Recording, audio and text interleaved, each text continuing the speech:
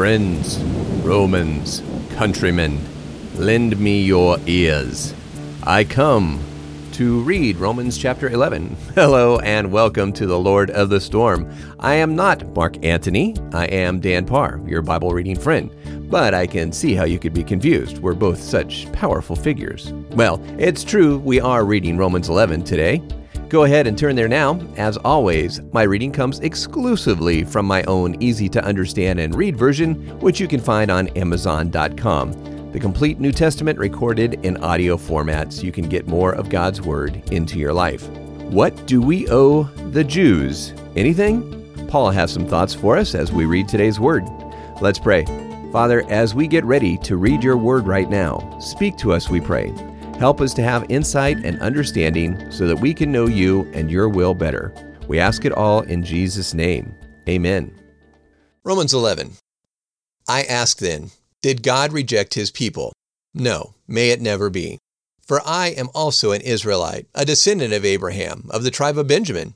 God didn't reject his people, which he foreknew. Or don't you know what the scripture says about Elijah? How he pleads with God against Israel, writing, Lord, they have killed your prophets. They have broken down your altars. I am left alone, and they seek my life. But how does God answer him? I have reserved for myself 7,000 men who have not bowed down to Baal. Even so then, at this present time also, there is a remnant according to God's grace. And if it is by his grace, then it is no longer of our works. Or else his grace is no longer grace. What then? What Israel sought? They didn't obtain, except for those who were chosen. The rest were hardened. As it is written in Scripture, God gave them a spirit of stupor, eyes that couldn't see, and ears that couldn't hear. And it is still like this to this very day. David says, let their table be made a snare, a trap, a stumbling block, and a payback to them. Let their eyes be darkened so they can't see, and always keep their backs bent. I ask then, did they stumble so that they would fall completely? No, may it never be. But by their fall, salvation has come to the Gentiles to provoke the Jews to jealousy. Now, if their fall is the riches for the world, and their loss is the riches for the Gentiles, how much more riches will their restoration bring? For I speak to you who are Gentiles. Since I am an apostle to Gentiles, I glorify my ministry, if in any way possible, so that I may make jealous those who are of the same flesh as me, so that some of them would be saved. For if their rejection led to reconciling of the world to God, what would their acceptance be but life from the dead? If the first fruit is holy, so is the cluster. If the root is holy, so are the branches. But if some of the branches were broken off, and you, being a wild olive branch, were grafted in among them and became participant with them of the root and of the richness of the olive tree, don't boast over the branches. For it is not you who support the root, but the root supports you. You will say then, branches were broken off so that I could be grafted in. That's true. By their unbelief they were broken off. And you stand by faith. Don't be conceited, but be reverent.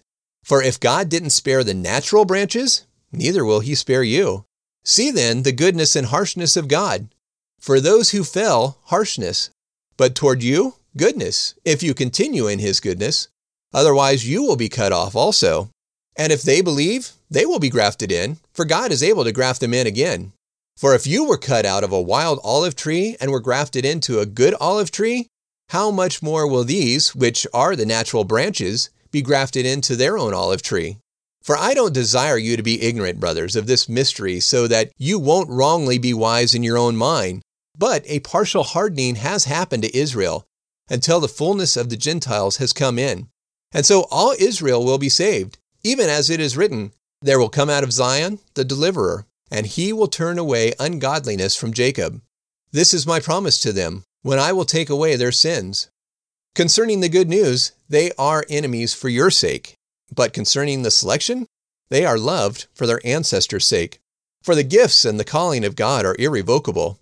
For as in the past you were disobedient to God, but now you have received mercy by their disobedience. So also, these who are now disobedient will receive mercy.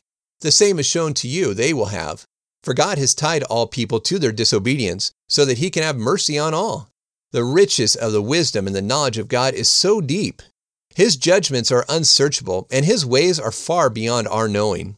Who has known the mind of the Lord, or who has been His counselor, or who has first given to God, that God need to repay Him again? For by Him, and through Him, and to Him are all things. To Him be the glory forever. Amen.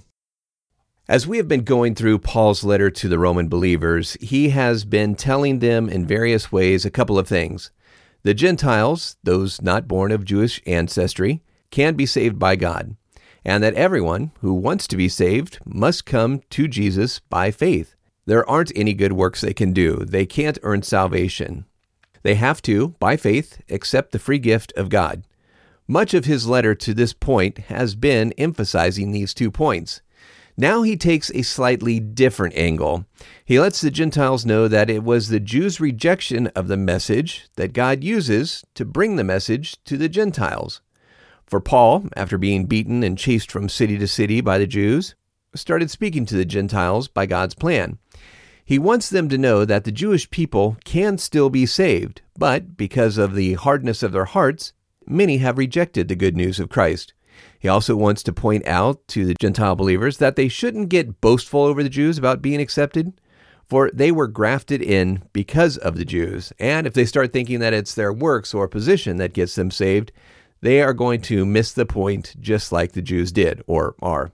And this can serve as a warning for us too. Over time, we can start thinking we are better than others because we're saved. And this is a lie straight out of the pit of hell. We all come to Jesus the same way, on bended knee, broken, dirty, in need of a Savior. We all start at the same place, and God doesn't play favorites. Every good thing we receive from Him is a gift, not because of our righteousness, but because of His goodness. And He is more than willing to give the same to everyone who calls on His name. Our standing is by grace and grace alone, so there is nothing for us to boast about. Instead, we need to follow the instructions found in Philippians. Do nothing out of selfish or conceitedness. Instead, humbly consider others before yourselves. And Paul is going to say the same thing in just a few verses from now. In Romans 12:3, he tells us, do not think of yourself more highly than you should. Instead, think of yourself soberly. All right, let's pray. Father, we're grateful for what you have done for us, and we recognize you will do the same for anyone who comes to you. May we never forget it was our sins that put you on the cross, and it is simply through your love and goodness that we are saved. May we share that message of good news with everyone we come in contact with. We ask it all in Jesus' name. Amen. Well, that is all I've got for today, but there is still plenty more to go through. So I hope you'll come back for the next episode of The Lord of the Storm. Thanks for listening today. God bless.